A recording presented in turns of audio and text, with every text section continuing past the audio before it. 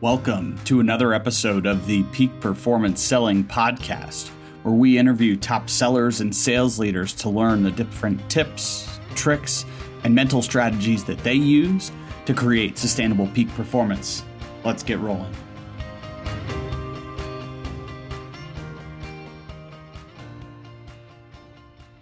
As you think about your own operating system and performing at your best, what do you think one of the keys for you is to having this consistency of, multiple time number one rep, again, competing just against yourself, but what do you think helps you be so consistent within your activities? I think knowing what my goal is what drives me. So probably that would be my first answer. And the second answer is going back and leaning in on relationships. So I hope that everyone would do this. And I tell my partners to do this, but when you sell to someone, it's not a one and done. Like, you connect with them on LinkedIn, you comment, you like, you engage. And so I will email some of my, I don't want to say favorites, but some people that I have a really good relationship with. And I might say, thinking about you. And there's nothing to do about a sale. There's literally nothing. Or hey, I'll give you a really bad example, but I'll give you an example. There's a woman who made a lovely comment about me, and we spoke every day. And so she kind of made a comment, a day without Sophie is like a day without sunshine.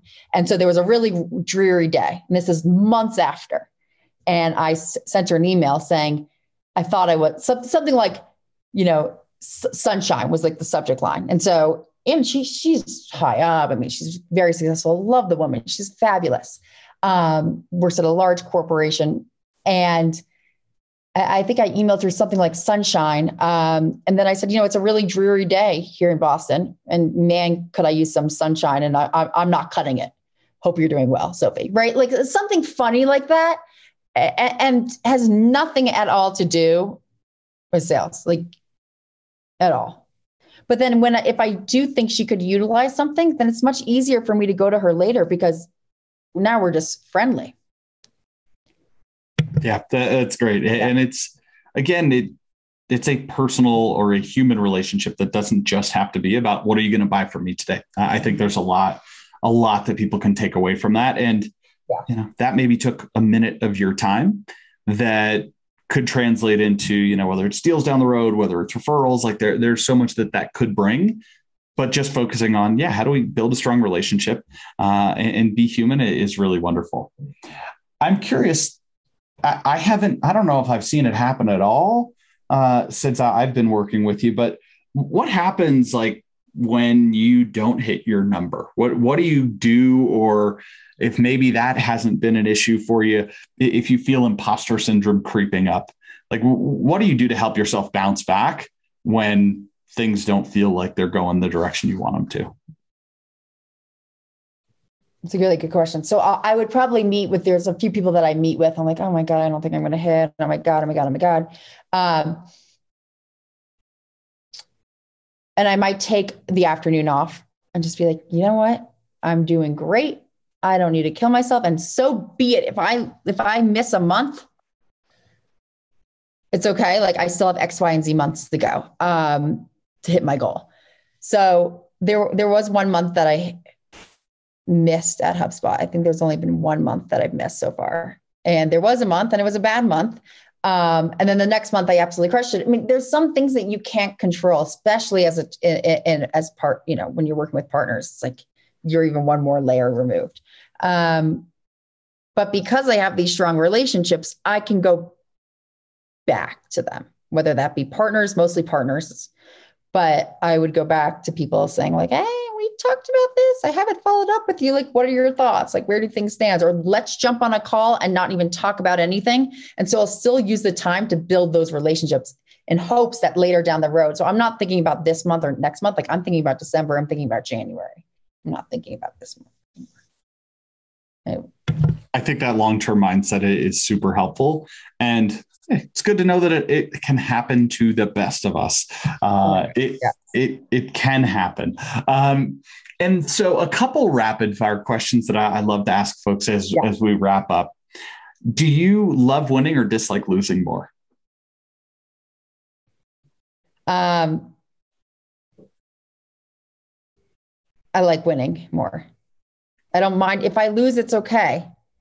Because there's going to be times that I'm going to lose because I'm not perfect. But when you hit a goal or you do something well, it's like, yes. And so I try to lean into those. That's great. That feeling of satisfaction, fulfillment is powerful. And being okay with losses are going to happen if you're trying things, if you're selling it, it's going to happen, I think is a good mindset. What are two of your favorite qualities of different leaders that you've loved working with?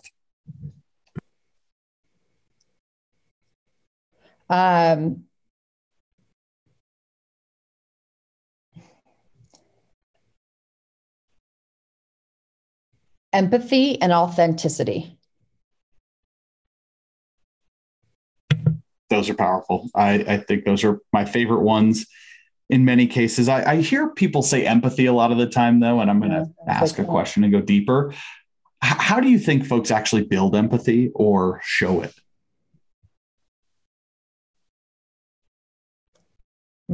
I think you build empathy and show it by the way you communicate and by being authentic. Like I don't think you can be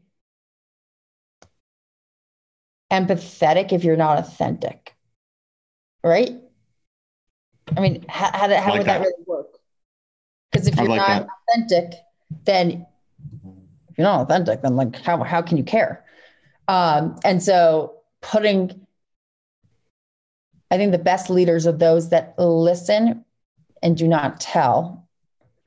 And because you're listening and you do not tell, then you can learn and you can hear what people have to say before you respond. And then it feels like, wow, this person cares about me. Yeah. I love that. And I don't want to ever feel like I'm a number, because I'm not a number. I'm a human, just like the partners and the prospects and the customers. Yeah. I'm a big hater on the term headcount. I think it takes away so much of the value that each individual brings to the table and their unique skills and abilities. And yes, I understand that at the end of the day, to scale and grow business, it's an equation and it's just a matter of heads.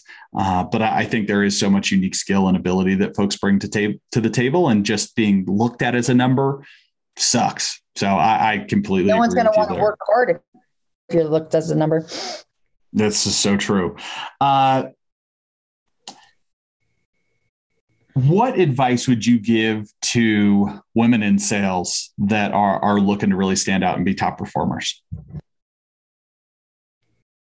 The advice I would give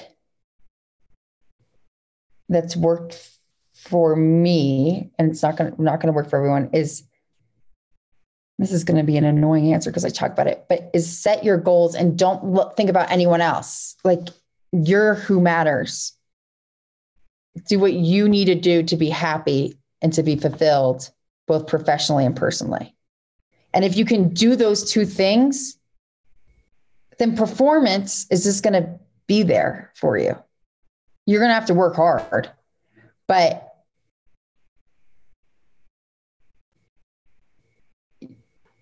if you want to hit your goals, you're going to have to work hard. So that's probably my advice, is like, it doesn't matter. I don't really, not like I don't care about others, but I think, and I don't feel competition with others. It's like, this is all me. And I'm going to think about how I can help others and provide really helpful feedback and information and meet with them and mentor them and coach them. But if you get distracted by looking what other people are doing, it's going to be really hard to do well. So true. You're not keeping your eyes on the prize.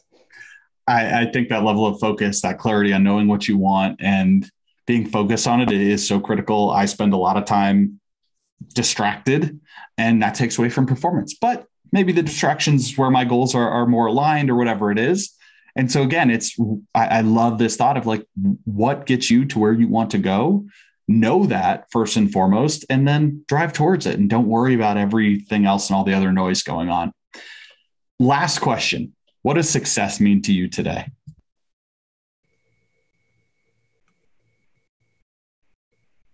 It's a really hard question.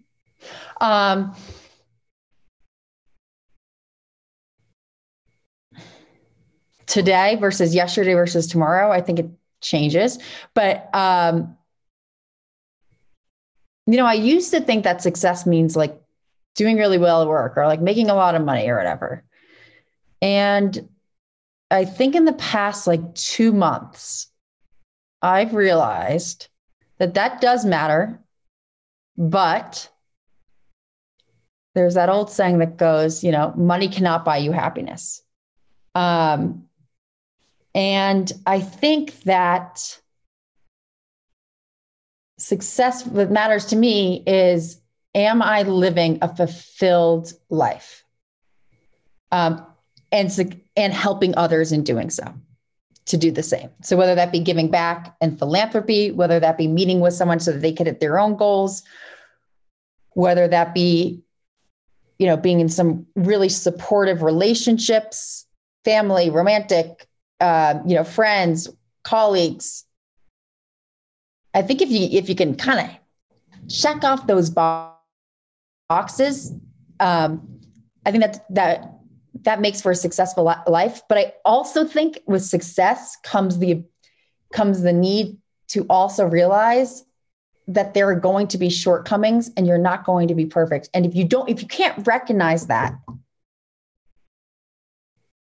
I don't think you can ever be successful, because life is short and you have so many competing priorities. And so I think to be successful, it's coming to terms with that while also keeping your eyes on the prize. And so whether the prize be money or a relationship or whatever it is, I think that's what success is like being happy with what you're able to accomplish and being okay with what you cannot accomplish. Ooh, I love that. That is a great way to wrap this up, as I think there are a lot of good nuggets here, and that, you got a network of people to support you, understanding how do you build these quality relationships? How do you not focus on the stuff that all the other people are doing in your path to your goal? Yes, go learn from others, but it doesn't have to be about, well, somebody else is doing this or that. How do you focus on yourself to really be your own best at the end of any given day?